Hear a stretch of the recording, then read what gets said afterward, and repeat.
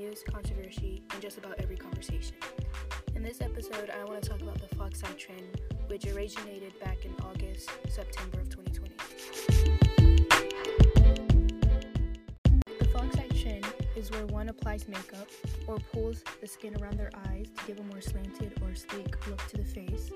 Is a perfect example of cultural appropriation. As the look started gaining more popularity, most of the Asian community took offense to the trend, as many have been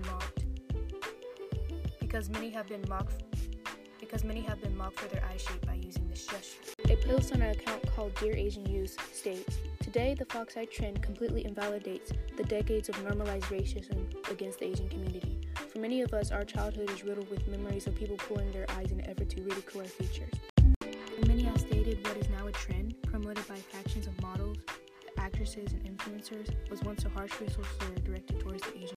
On Caucasian influencers, this look is normalized, yet on Asians who have naturally slanted eyes, it's considered ugly and an object of ridicule.